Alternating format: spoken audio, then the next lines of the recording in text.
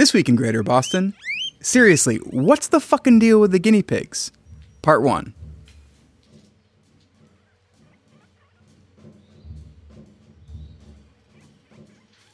The lottery had ended in disaster.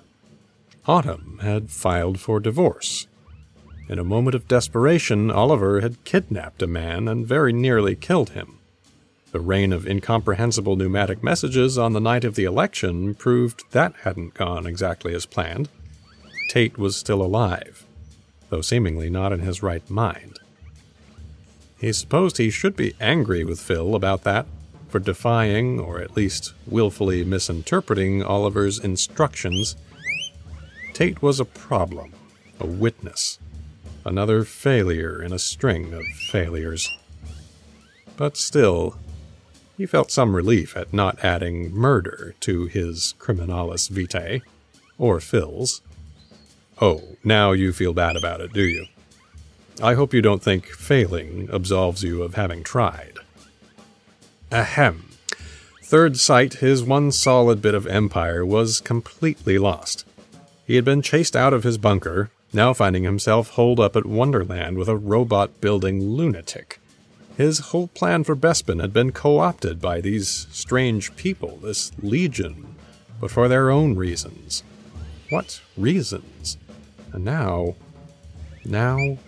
You must believe events are favoring you, don't you, Mr. Stomatis? Me? Despite the valuable asset I still possess, my victorious mare, who owes everything to me.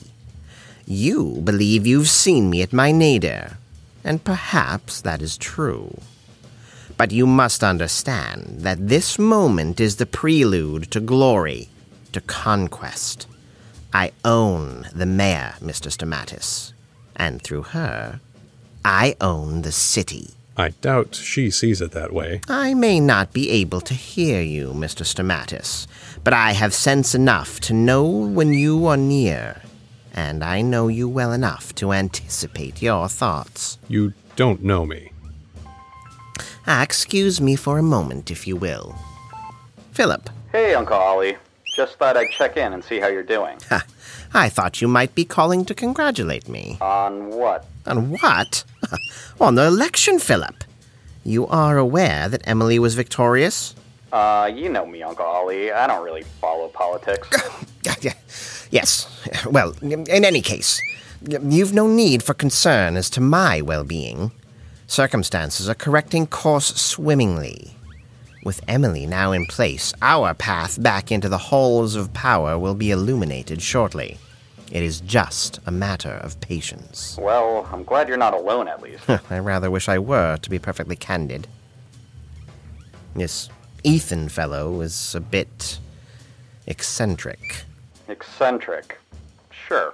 And how are you faring in your own tactical hermitage? I mean, you know, it's hard. I'm mostly just rewatching all of Star Trek from the beginning. Just finished Voyager and started in on Hidden Frontier. But I miss, you know, people. People are contentious things. You're as well off without them as with. Sure. Speaking of people that we'd be as well off without, I couldn't help noticing that Michael Tate appears to be in good health and enjoying his access to the pneumatic tube.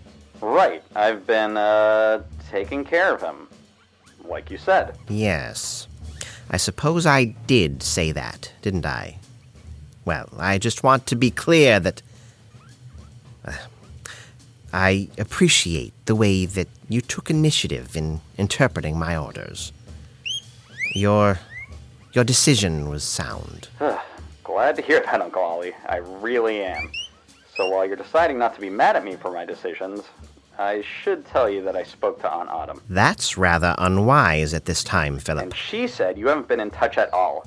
Not even a letter in the tubes. And I get why you don't want to talk to Aunt Autumn right now, but Ada still wants to hear from you. I know what that means to him, Uncle Ollie.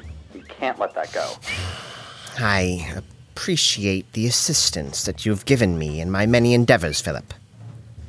I'm uncertain that I've sufficiently expressed my gratitude for your efforts and your companionship.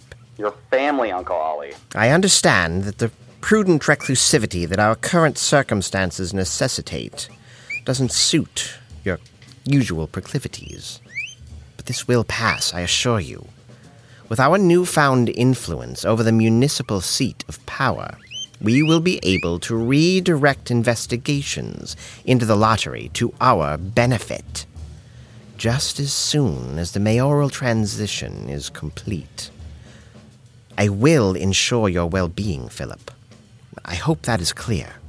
I will not allow you to come to harm. I know. And toward that end, I really ought to return to my nefarious scheming. But please, remain cautious and concealed. I will. Talk to you later, Uncle Ollie. He sounds happy. The faith that my nephew has in me is quite moving. Wouldn't you agree? No. He understands that there is a process, that I have my ways of turning dire circumstances to my advantage. It's time I allowed you to know me a little better, so that you will understand the magnitude of my perseverance, my capacity to overcome adversity. Shall I tell you my story? I don't see how I could stop you. I wasn't always the portrait of success you saw when we first met. I grew up in a modest house, sharing a bedroom with my brother Norbert. You don't need to tell me. As soon as you think about it, I know it. I could tell it myself. That's basically my job. Yes, you wouldn't know Norbert. He departed this mortal coil quite some years ago.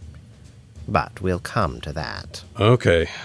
Fine. I didn't resent the humility of our home at the time, but worried that even that small domicile might only be temporary. I did not achieve my wealth through inheritance. I could have. My grandparents did quite well for themselves.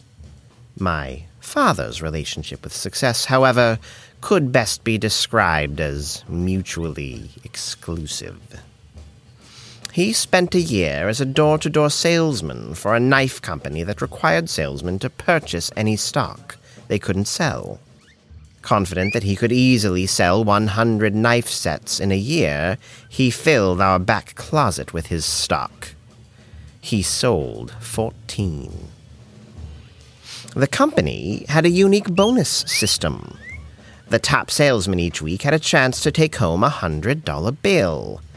The bill was taped to the ceiling. All you had to do was leap high enough to pull it down. My father spoke so enviously of the men he watched, fruitlessly jumping up and down, while their employer laughed and cheered them on. He was eager for his chance to try. Norbert and I spent our teen years watching our father burn his way through the last of our grandparents' money. We squirreled away what we could, stealing cash from father's pockets while he slept, to supplement our own meager retail incomes. We swore that we would never leave our own children in such desperation, so degraded as to pickpocket their own fathers just to buy a can of beans, a loaf of bread. And they have not. Neither Ada nor Philip have ever known a day of hunger, a day of worry for the provenance of their meal. But Norbert is gone. My brother and companion. And so it falls to me to assure the well-being of both our sons. That is what I have done. That is what I am doing.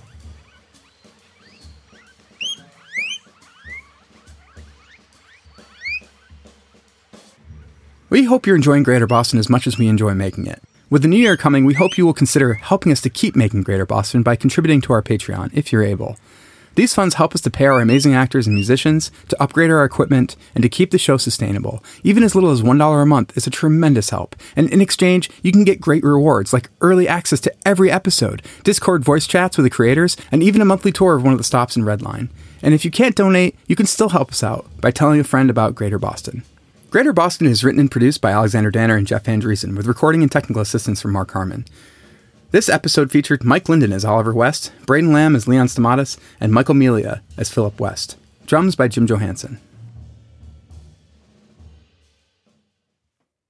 So you need to always refer to him as Uncle Ollie. Alexander does this thing, and I've pointed out to him before where he has everybody use their names a lot, and I've been like, people don't always do that. Yeah, it's an odd choice. Go ahead, now you have to read the rest with a straight face. The Fable and Folly Network, where fiction producers flourish.